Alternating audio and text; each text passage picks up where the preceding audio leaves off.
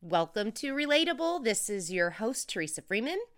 Thank you for joining us today. This next episode is amazing. I speak with Lakita Williams, a remarkable woman who provides meaningful insight time after time throughout this interview.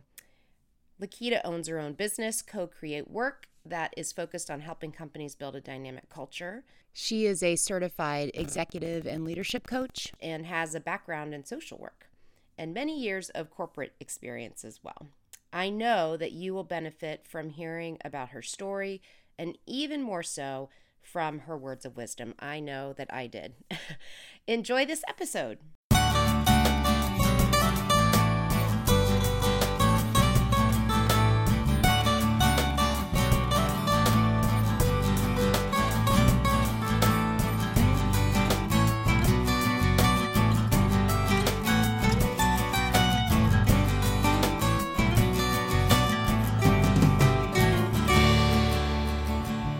Well, thank you for joining me, Lakita. I'm so happy to have this conversation with you, and we've been planning it for a while, and I am excited for people to hear your story. We know each other from working together at Amazon, and while me probably more than you, it was not necessarily a very long tenure, but some fascinating and wonderful people and great relationships. And so I feel lucky that we get to know each other. We got to work on a project together. I think we were stuck in a conference room for a few days with no other people and no way out. So we had to get along. It's one of my favorite ways to work. I know. It was actually a lot of fun. And I just felt like and feel like that this is an opportunity. One, I would love for people to hear about you and what you're doing. And also just, I think when we did spend that time together, I loved your story. And I think everyone has a unique story that others can benefit from. So I appreciate your time. Yeah, I'm so excited to be here, and thank you for having me. And I completely agree about story and how motivating and empowering it can be. And just to hear different experiences, I think brings us closer, and we feel like, hey, I'm not alone in what I, thought about a situation or how I experienced a situation, even though we're all really different. So I just love your podcast and the work that you're doing. I think it's so important. So I'm thrilled to be here. Thank you. So first I want to start with kind of the most recent because you are an executive coach and you also recently started your own business with a focus on organizations helping to build their culture and probably way more than that. So I'm interested to hear you talk about that. And I think you and I got to know each other also a little bit more in the context of coaching. We both did some coaching work when we worked together, and that was some really fun work that we got to do with others and helping leaders develop. So I'm curious about life as an executive coach and also some of the work that you're doing with Co-Create. Yeah, thank you. So my company is Co-Create Work, and overall what we do is we help founders as well as small businesses, emerging companies to build basically learning cultures that are effective, healthy, inclusive, but still recognizing their unique perspective and the way that they want to approach the work that they do in the world.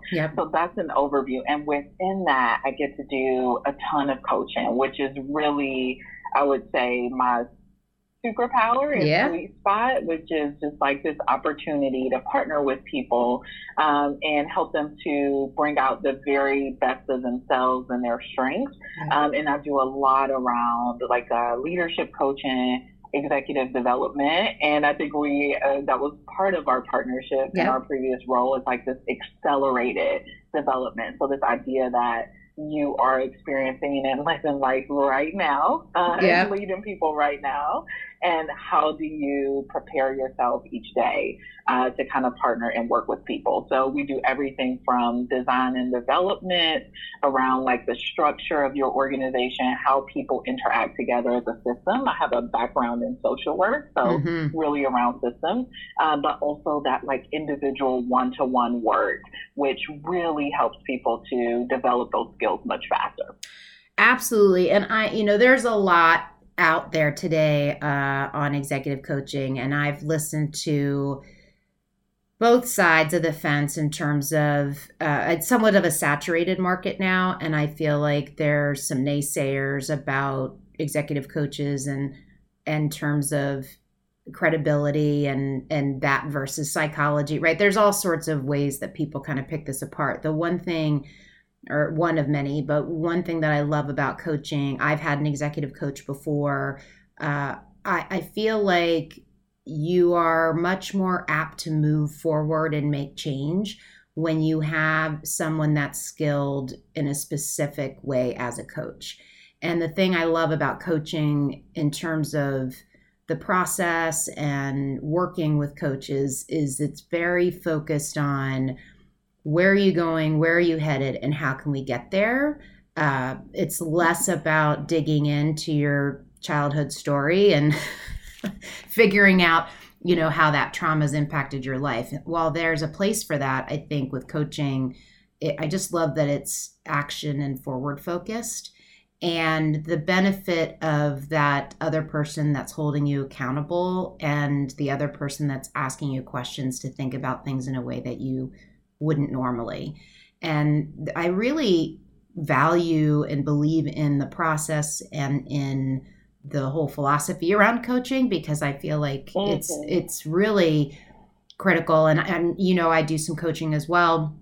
And that feeling of seeing a client grow and develop, or seeing someone change in a short period of time, really, once you start digging in, if someone's ready to work and wants to make that change happen. So I really think it's such a great opportunity. And if someone has the resources, or their organization has resources, or there's ways to tap into that, I strongly encourage it.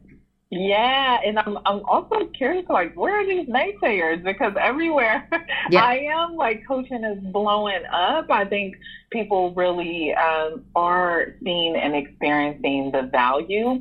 And I'm, by having a background in social work, so also have like a background in therapy, that both are highly valuable. And like it's this it's space for everything that we need to evolve as humans. Yeah, and I think so, some pushback comes, I think, across different industries, particularly when something takes off and a lot of people get involved.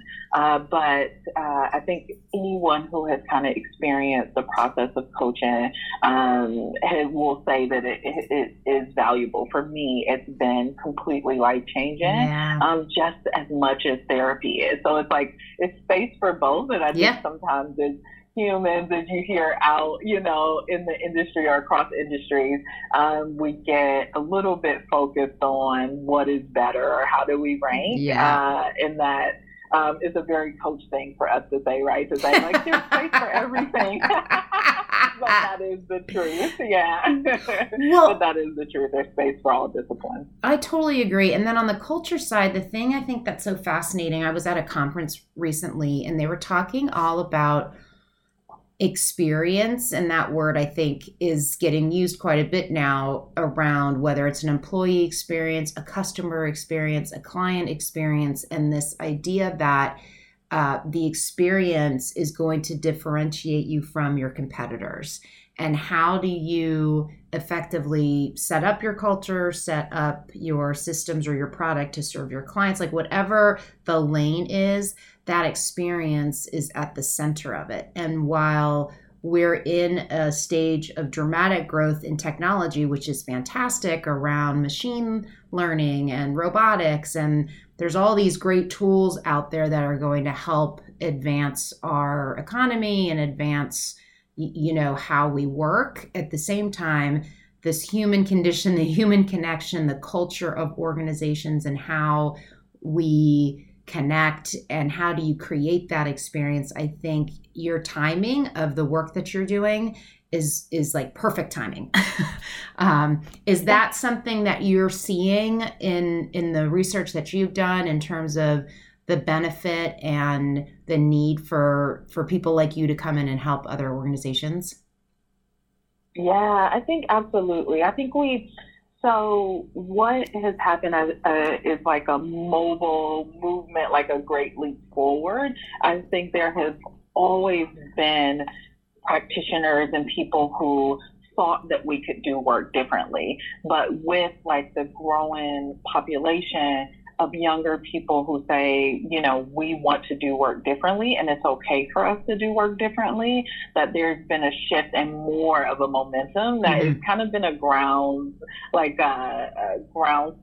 right. from bottom up on how we approach this change and think about this change. When I meet and interact with small business owners, founders, even larger organizations, the big thing I see is this commitment and like really want to support the whole human being at work, as well as to do things differently. So where do we identify previous processes or systems or ways of working that work? Like, hey, we know collaboration is important, but how do we make collaboration better and also make space for people to have quiet and private time to work?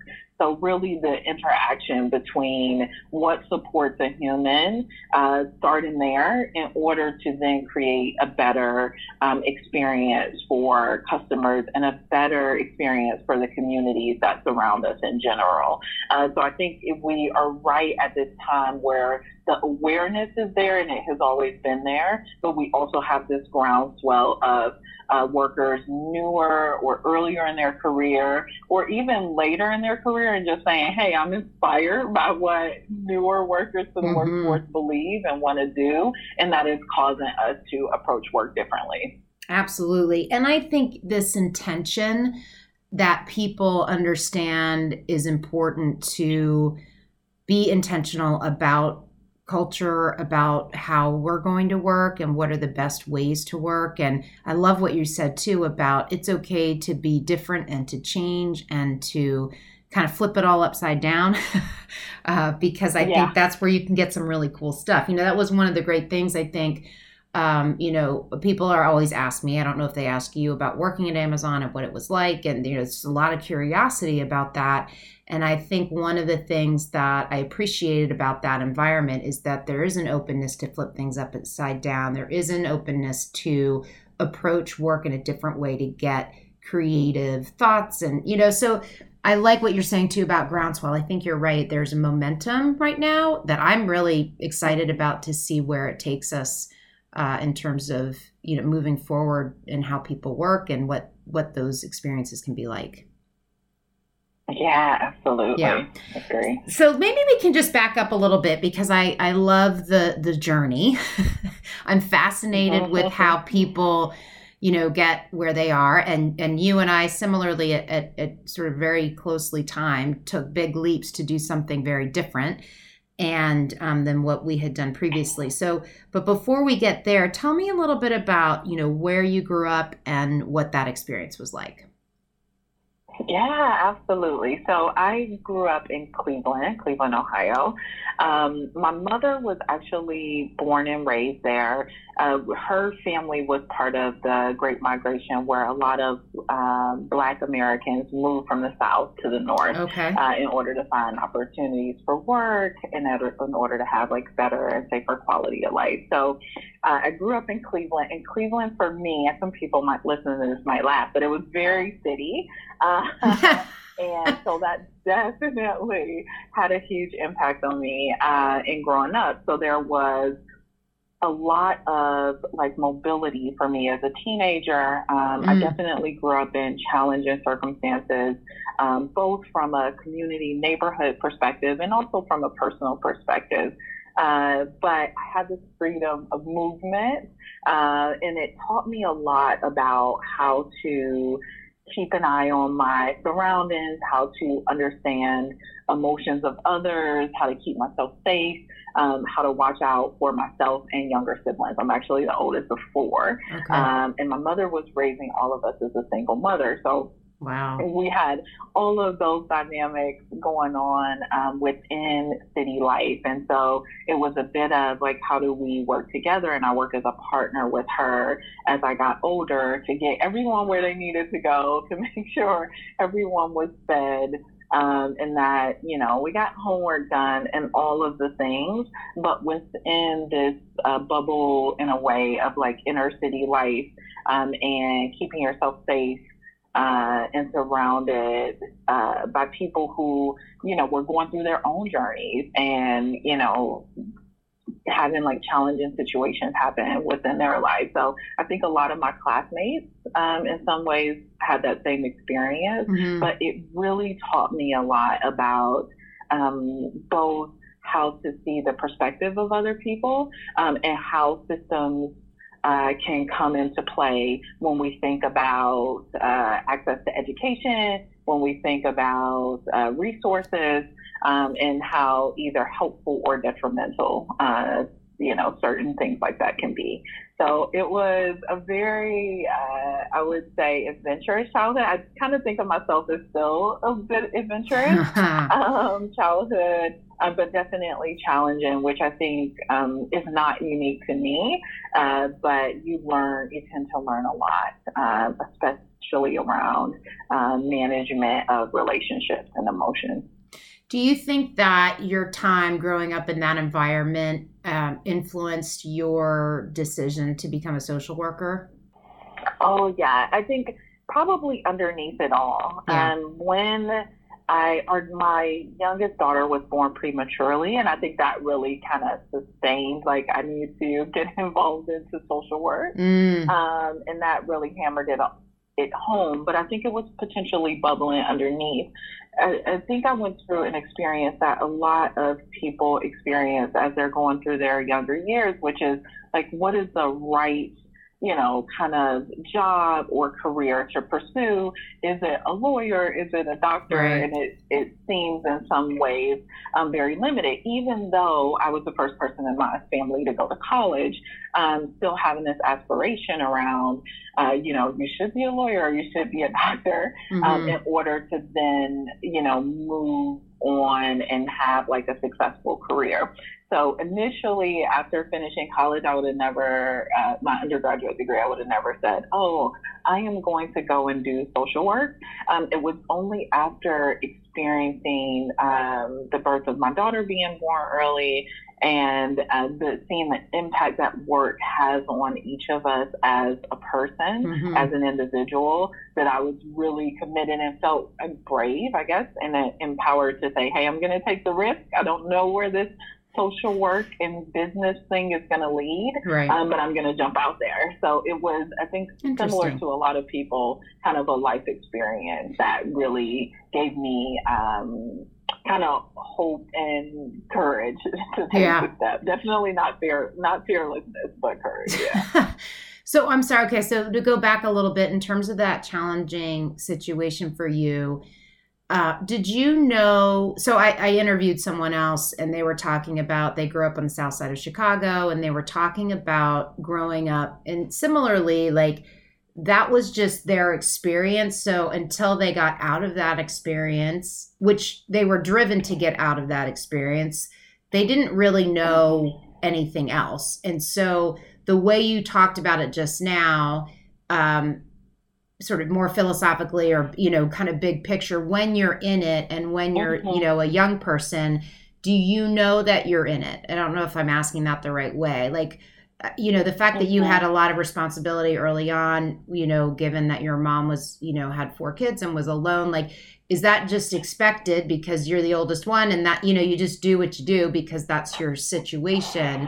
And how much of it are you recognizing, like, this is my life now, but I want something different? Or, you know, tell me a little bit about that, like your perspective at that time. Yeah. So I will say resilience, right, was critical. It's growing up where I grew up, in the inner city, there's not a lot of examples that I had on a day-to-day basis of, someone going or moving across the country or pursuing whatever type of work that they wanted to do. Right. But there are a lot of micro things that happened in my life, and I think it's probably true for most people as well. So, you have a teacher who says to me, it doesn't matter how long it takes, even if it takes you 10 years to finish college, you should go, right? And someone who, and that message is, in a sense, a seed planted that comes later, and you're like, oh, okay, I remember this. I also was fortunate to go to a high school where you were able to get a certification. So I became a nursing assistant while I was in high school, and was able to pursue an actual job while I was a junior and a senior, and going into people's homes, right, and offering home health. It just showed me, like, there are people who have situations that are more challenging than me. There are people who are encouraging me. And then I can also see people who are pursuing something different at a higher level. And so all of those come together to have an impact on the experience I had. At one thing, so when I was 19, it was just an ad in the paper. For folks listening, they're probably like, what? People looked for jobs in, like, the newspaper? But it was an ad in the paper it was like back in the day, for, like, come out to this conference center to see if you can get a role as a flight attendant. So I'm 19 years old. By that time, I'm also a mom. And wow. I take 3 buses to go way out to apply for this role. And it was a 2-day event. And I remember getting the call to say, hey, you are offered this role as a flight attendant. And first, how excited I was, and how unique that experience was for me. It was really a game changer for me in terms of when I went to go and do the work and go away for 3 weeks to do training. I'm just like a 19-year-old who hadn't had any experience like that, and then fly people all over.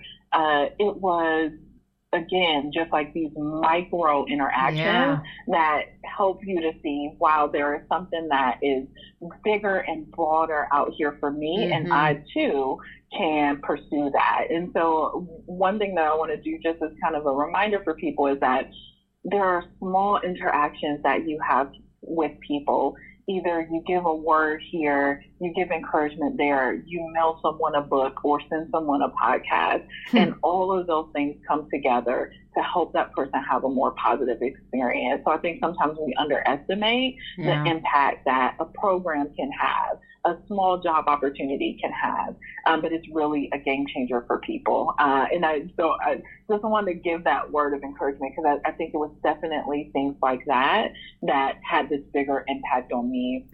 Along with, right, my mother just surviving, right, as a mom for the inner city. So that combination of resilience plus this ability to see that there's other things out there. And how do I don't know if this is easy to answer, how do you at that time be positive? How do you know that you should be engaging in these experiences? Like the fact that you were a nursing assistant and you're still in high school, and so you're working and going to school, and then, I guess the question, how do you stay positive and optimistic when kind of everything around you, it's very easy to follow in the footsteps of others or just succumb to what's expected in that environment? Yeah, I think it's back to this idea of like different people having an impact on you. So when I was younger as well, I had a neighbor, and today she's my adopted godmother, and she was just a huge example for me and resource for me and encouragement for me around like what is possible. And so you combine and like you build this small community. For me, it was also books, I will say. Was a dreamer and reader.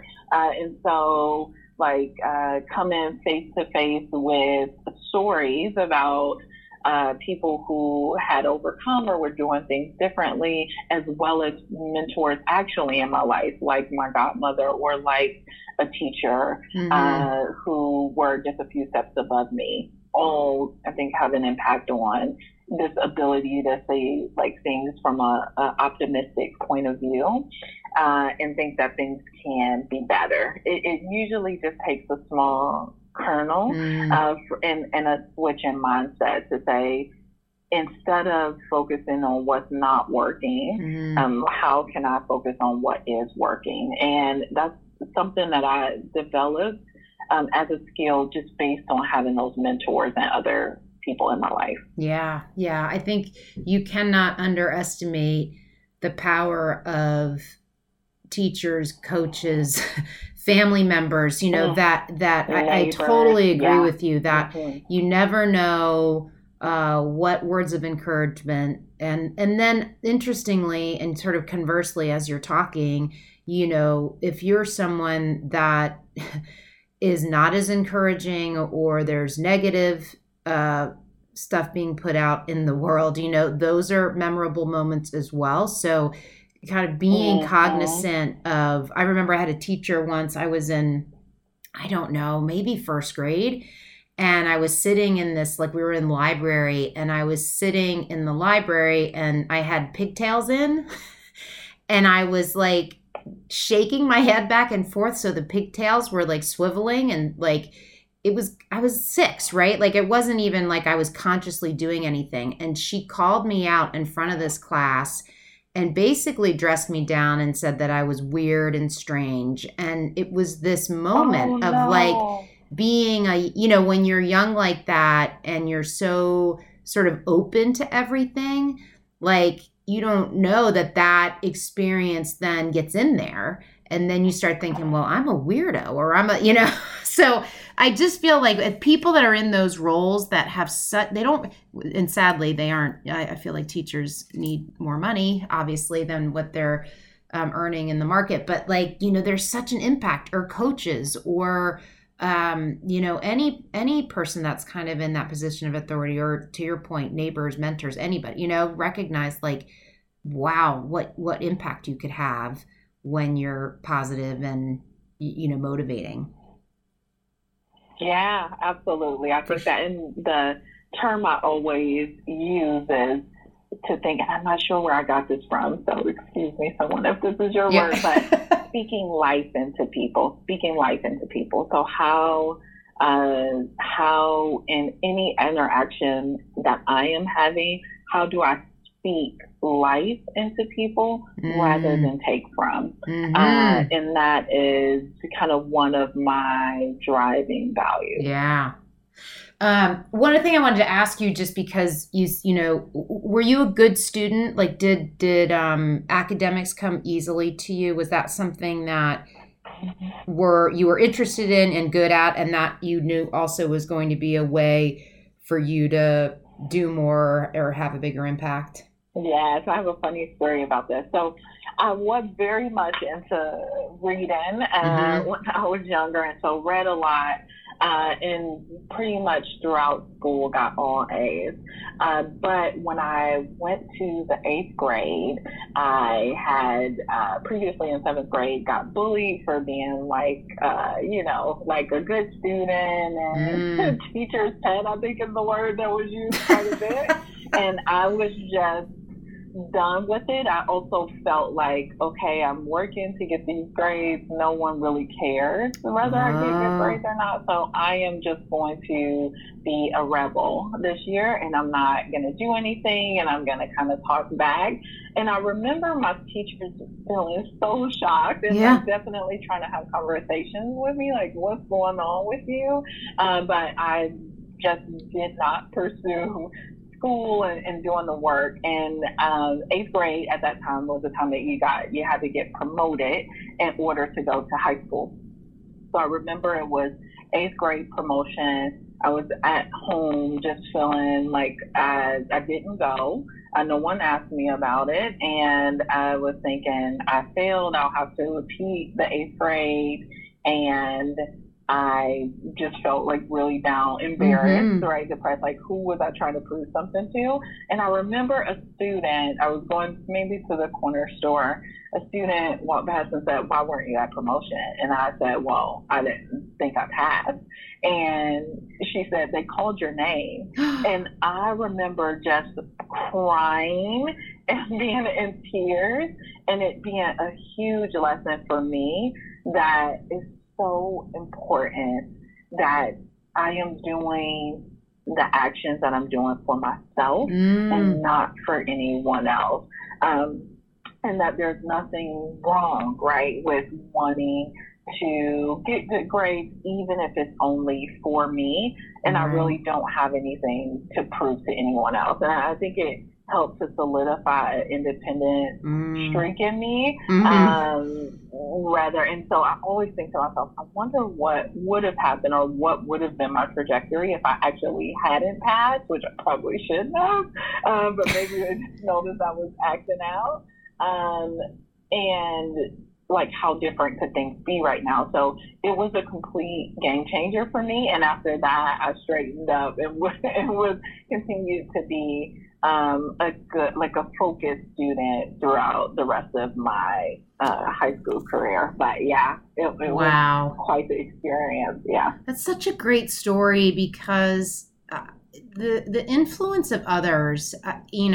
Everyone thinks it's it's such a stereotypical, junior high, middle high, whatever you want to call it, high school stereotype. And I think it carries on through life. And so regardless, like being centered in your own point north, what you believe in, what you are strengthened by, all these things like that, getting to a place where you can be confident in that space is so important to, I think, a road of happiness, whatever that takes, right? But that story reflects that so well. So thank you for sharing that. Did you go to college? So at 19, you're a flight attendant. Are you going to college at the same time? Did you go to college later? Tell me a little bit about that. Plus now you're a mom. Like, how are you kind of handling all of that? Yeah, absolutely. So I continued to do flight attendant, I think, for about 3 years. I actually went to college, what I would call late, I think what some people may call early. But the program that I had replanned in my mind is that it's never too late to go to college. Right. And I definitely got to shout out to Miss Goodwin, who gave me that word, who spoke life into me when I was a senior and actually found out that I was pregnant.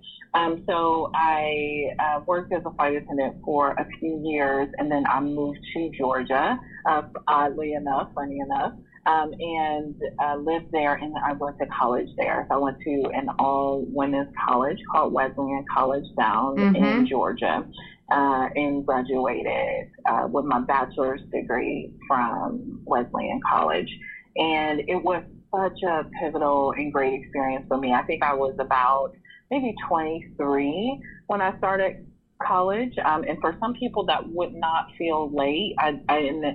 For me at the time, I think it felt really late because everyone had started when they were 18. So I definitely could tell from my experience being there that I was older, but it gave, I think, them a very unique perspective, and I was able to bring in some real life experience. Right. And I was also, frankly, able to learn quite a bit from them around flexibility and just like finding your place and trying new things rather than having to be so structured as I thought about, okay, I have to finish in 4 years, I have a kid, I have to do this, I have to do that.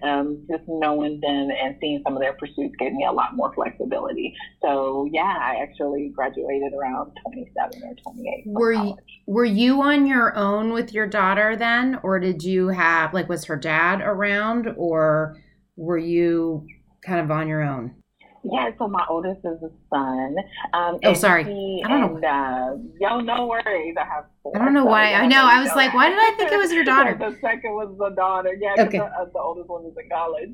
But we, so I was married when I moved to Georgia. So it was me and my oldest, and then very soon after that, I had my daughter while I Wow. was in school. And Yeah. then two more. Wow.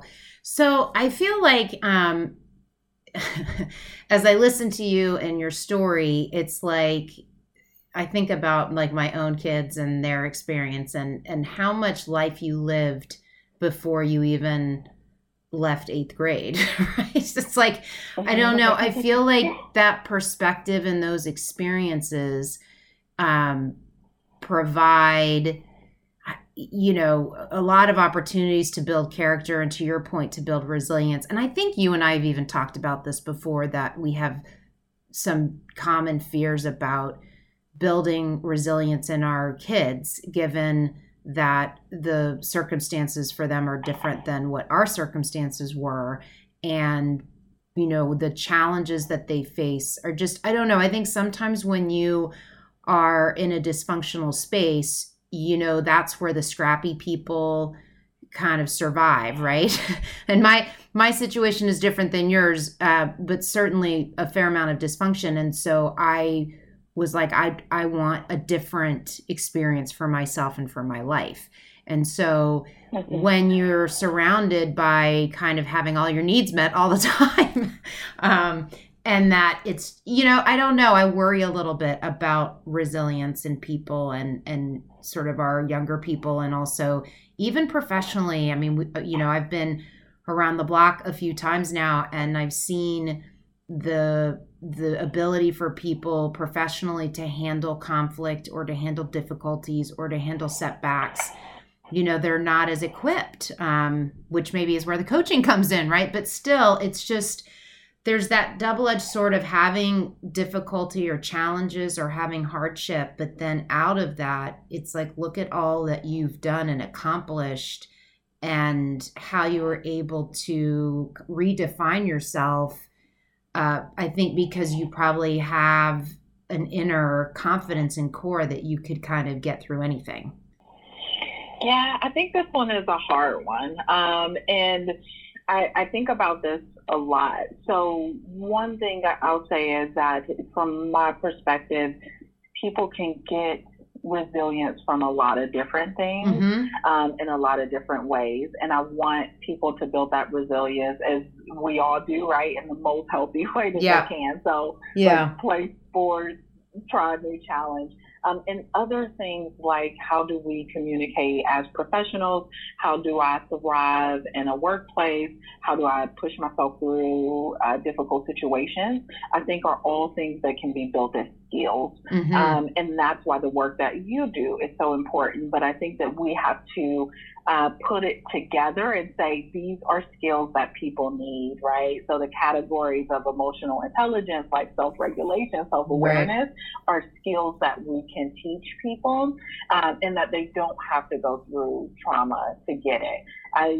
One of the most famous things people say all the time is like, adversity builds character. Right. Look what Oprah went through. Look what this person went through. And what I will say is that we can build character without trauma. And I really want us to say, what are the skills, resources that we need to pull together? What are the opportunities people should have? What is the training people should have in order to build like a skill like resilience or a growth mindset, which they're now teaching in elementary schools. And I'm so excited about. It's like, these are all things we can bring to people. People don't have to go through trauma to get it. And I'll say that with that, even when you have something like resilience through a traumatic situation, you still have to work with the other side of that, which is the trauma that occurred, right? And that is where potentially like the therapy piece comes in, and more work around that. So what I want is for folks to build resilience through skills and challenges and opportunities, but not through trauma.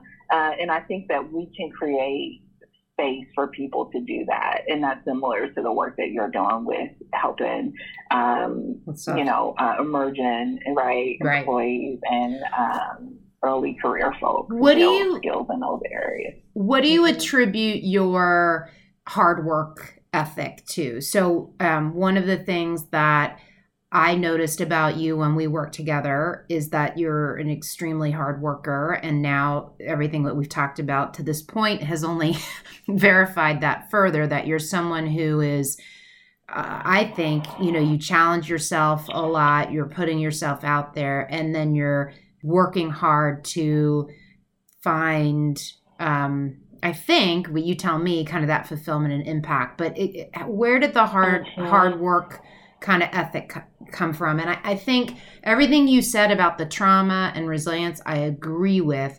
I do think also this characteristic of hard work and being 100% invested towards better, whatever that is. And so I'm curious for you how that came to be. Yeah, I think it has been in different variations, I think, throughout my life. So even though my mom was a single mother, sometimes worked, sometimes didn't, always really focused on taking care of us. And that's something that I picked up is hey, I needed to take care of my siblings. And that within itself is a lot of work. And then my godmother was kind of the closest professional person that I had to me. And being able to go with her to her office and have that experience and see the work that she did day in and day out, that really contributed to this characteristic around it's important to develop yourself. It's important to learn more. It's important to do the work, right? That's fulfilling and have an impact. She was actually a social worker as well. And so it showed me if you do this work, then you can have a greater impact on people's lives that matter.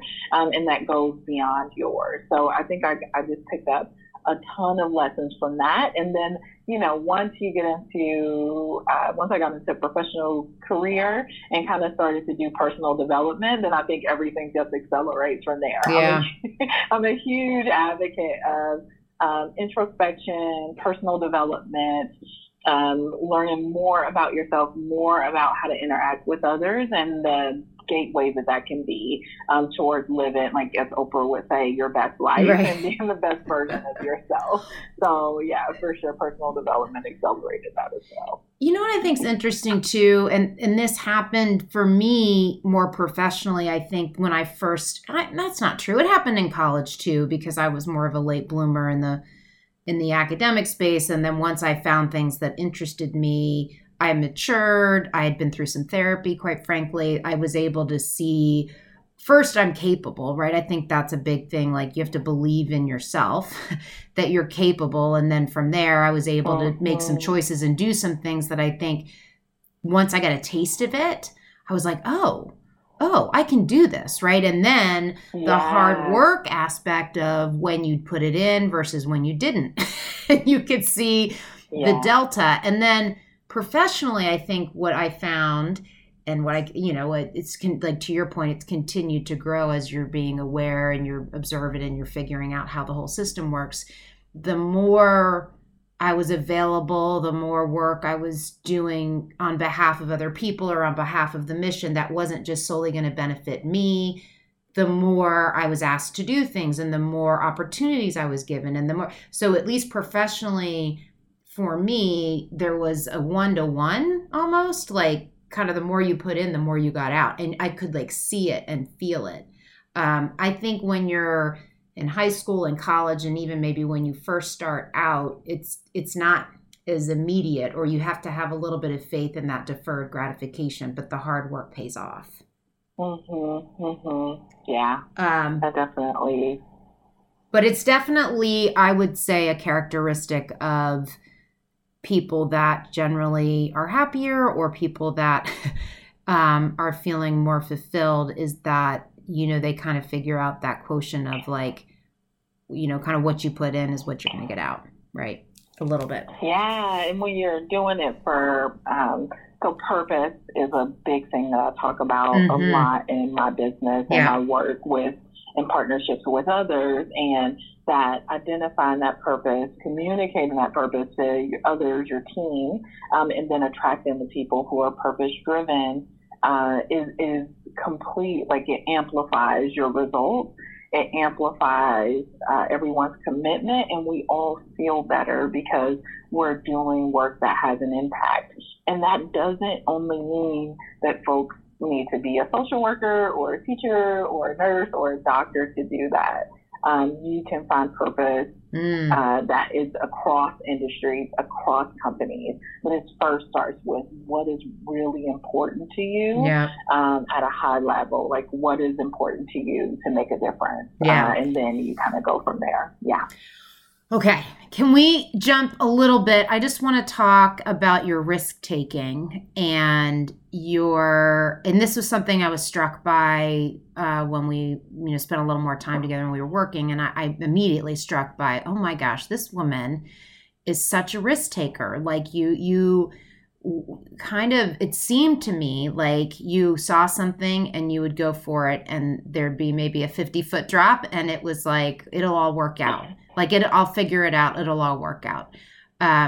So is that something that is like conscious for you? Is it just kind of how you're built, or are there thoughts around, I know this is a risk, but I'm going to take a risk because I think without risk, there's no reward. Like how do you approach some of these things where you just, it seems to me like very brave and kind of just putting yourself out there over and over?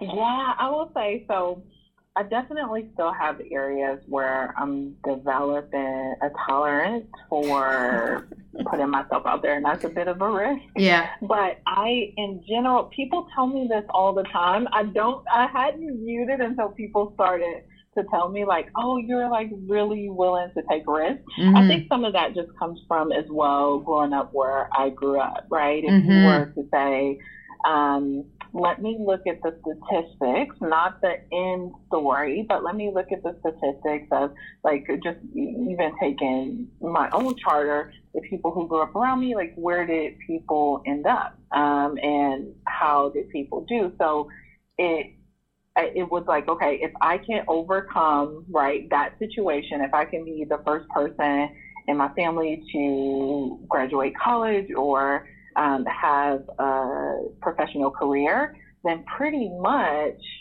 I can do whatever, right?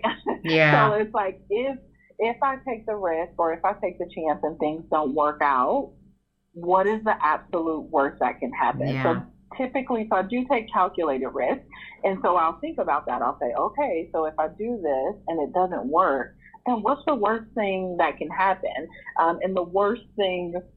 And what will I do to circumvent that? So the worst thing could be, okay, you're starting a business, the business cannot work out. Well, then I could start another business, or I can go back and get another role, right? That's the worst thing that can happen.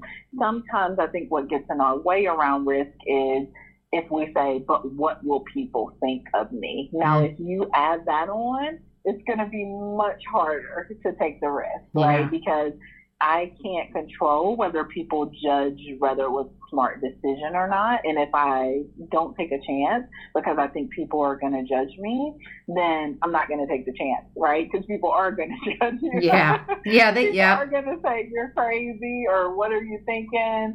Some people will for sure encourage you, but you can't control what people think about you or whether or not people judge you.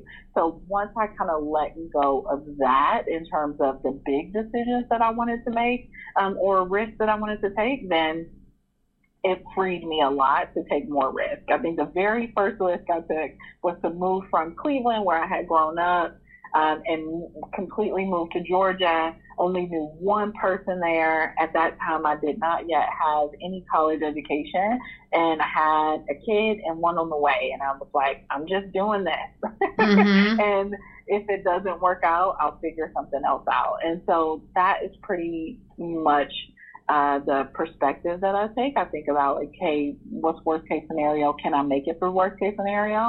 And if I can, then I'm going to go ahead and move forward with taking the risk. I will say and I know some people don't do Myers-Briggs, which is a personality assessment, but on that assessment, I'm an INTJ. And so my last letter is J, which means I'm pretty decisive, and once I make a decision, I'm just gonna go with it. So that is probably part of it too. Oh my, yeah. I think that definitely once you do it, you can do it again and again, right? And once you see that the worst case scenario rarely happens, it may not be you may not have the perfect outcome that you're hoping for, but typically it ends up being somewhere in the middle, right? In terms of the risks that you take. And also, I think, I don't know if just because you've talked about being a flight attendant and being now a nurse's assistant, and you've been a social worker, and you've been a successful corporate professional, and now you're starting your own business. Like, right, that's a lot of different opportunities and different ways that you've taken turns, right, to do different things. And I think your point about not what other people think is so huge, because it allows you a freedom to then be more connected to like your soul and what you want. And also, that's like, what is the worst that can happen? Like, I think if you survive some tough times, like, it's never going to be as bad as that. So I can withstand that. And so I think having that as a backdrop is helpful too. And then maybe some of us innately have it where you just are a little bit more antsy, or right? Like you need more to feel. I think for me, it's every time I've made a choice and I've done things that people think, I'm like, how did you do that? What were you thinking? It's because I was feeling restless, or I felt a need to be better, to do more, to be connected to my purpose and my passion, kind of what you were talking about earlier. Yeah. To just pursue it. And also, I'll just also blame it on Nancy Drew, because I read a ton of Nancy. I love it. A risk taker, all those sisters. But yeah. Oh my gosh. All right. Well, I know have to wrap up soon. I have like 2 more questions for you. One, okay. I'm interested as a coach. What are some of the things that you see are common struggles? And then kind of part 2 of that, like, and I know we only have a few minutes. So one answer is going to be, look you up and schedule time with you. But what are some of the things that people can do, I think, to help with self-care or help through them? If there's just a couple that you see as themes in terms of some of the clients you've been working with. Yeah, so I will say just for common struggles are the ones that we all have, but the number one that I see a lot is just self-belief, right? This idea that I don't have the resources, I don't have the skills, I'm not smart enough, I'm not flexible enough, I'm not risky enough. And the truth is, like, what is in coaching a lot, one thing that I talk about is a small T versus a big T truth, right? So the small T truth is definitely that you feel that way, right? Yeah. Or you might look at things around you and say, no, actually, I do not have the resources. And that's a small T. But what's the big truth with a capital T? The big truth is that you are here for a reason, and you have a bigger mission, is that you might not have certain resources, but you are resourceful, right? And that you might not have had a background that had adversity, but the truth is, with a capital T, is that you can build resilience and you can take risks. It's just putting yourself in the position to take the small risk in order to take the bigger risk. So when you're thinking about how do I focus more on building that self-efficacy, belief in myself, is to focus on a strengths approach. What are your strengths? Recognize that you're resourceful, surround yourself with people who are generally optimistic and thinking about how to do things in a better way, but just not getting caught in that cycle of I can't or I don't. And it's very easy to do. I still wrestle with this, and it's still a challenge for me. But the number one thing that I would say for us all to work on is to believe that we can do it, and that if you can't make that mission about you, make it about somebody else, and you're probably going to go harder in pursuit because it's for them. And on the way, you'll build that healing relationship with yourself around self-belief. In terms of like collaborations and partnerships with founders, leaders, communication is the 100% biggest challenge. So you and I, Teresa, can agree that we say the same thing and we have an agreement, and we'll leave that conversation and have two different thoughts about that. Because as you just demonstrated on this interview, we are coming from different backgrounds, and we may be bringing some other stories, right, or different truths from those backgrounds. So clarity, and agreements about how we're going to work together and be in partnership with each other is the number one thing that I work for. Like, yes, I work with companies on structure, on systems, on like what's the right employer brand or approach. But ultimately, at the bottom of all of that is communication. So it's getting clarity and shared agreements about how we're going to work together, and how do we know each other at a deeper level. And I think you asked me about resources. Yeah. What was that final question? Yeah. So I was saying, which I think you somewhat answered as you were talking through those examples, which is just if people, in terms of that sort of self-awareness and self-confidence, I think one, as you're talking through that, for me, it's, you got to identify that maybe that's the gap and then try to find help, right, to strengthen that. And then certainly on whether that's hiring a coach or there's so much now that you can avail yourself of, whether it's YouTube or Google or, right, like anything around strengthening those capabilities. If, in terms of if you don't necessarily have resources for a coach, there's a lot out there to help you develop if that's what you want to do. And then 100%. Right. Yeah. And then on the corporate side, go ahead. Yeah, no, I'm sorry. I'm just like, so many resources. So just share a couple that I use. Yeah. So one person, if you don't have access to coaching, and you still want to get coaching through a book or a resource, Marie Forleo her book is coming out next week. It's called Everything is Figure Outable. And I just love that. But it's a fantastic resource or starter point for folks that are like, I'm early in personal development, or I don't have money for resources.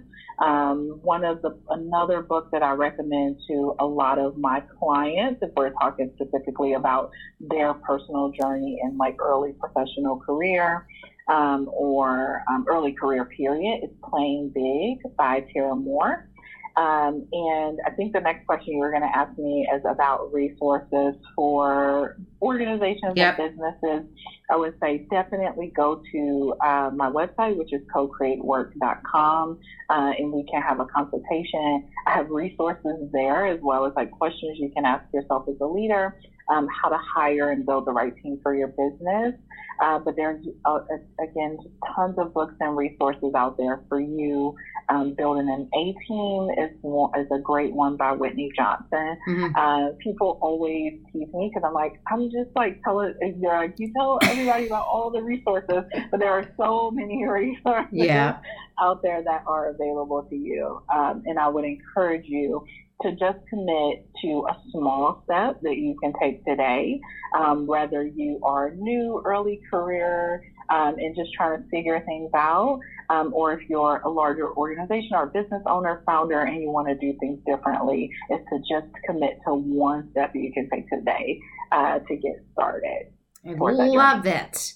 All right. And then one last little question that I like to ask people is around the advice you would give your younger self. So when you look back and you kind of think about the different milestones and challenges? Like now that you have a lot more experience and wisdom, what advice would you give to that younger Lakita?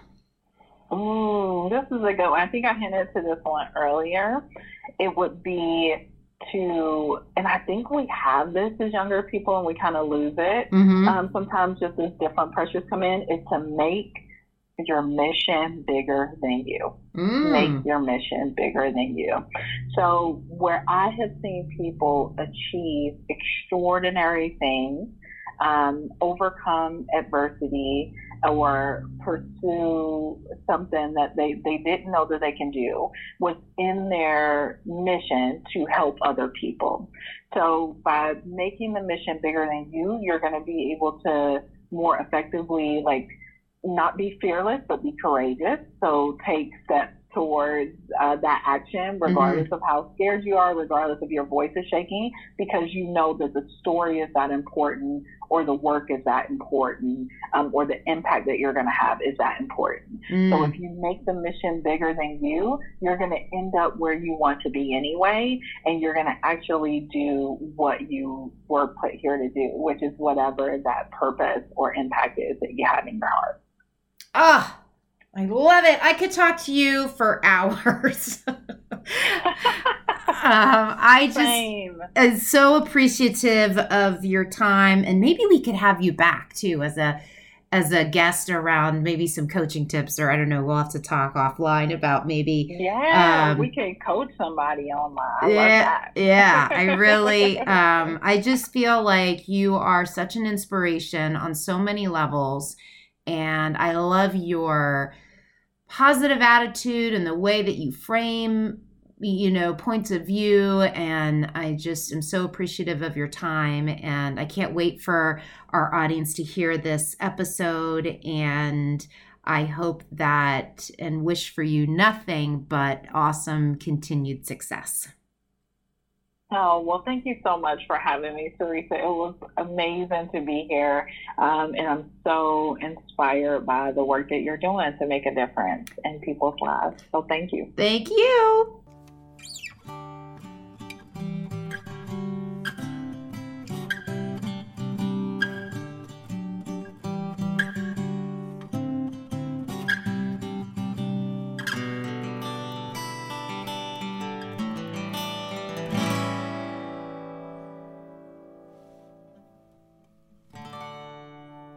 Thank you for listening, and thank you, Lakita. As I said during the interview, I could have talked with her for hours. I hope we get her back on the podcast. I love the idea of a live in-action coaching session. As a reminder, if you like this discussion, please subscribe and rate Relatable on iTunes. If you get a chance, please write a review. We would love to see your comments. Relatable is sponsored by Teresa Freeman Associates. You can follow us on Twitter or Instagram, and we also have a TFA Facebook page. Thanks so much, and until next time, this is Teresa Freeman with Relatable.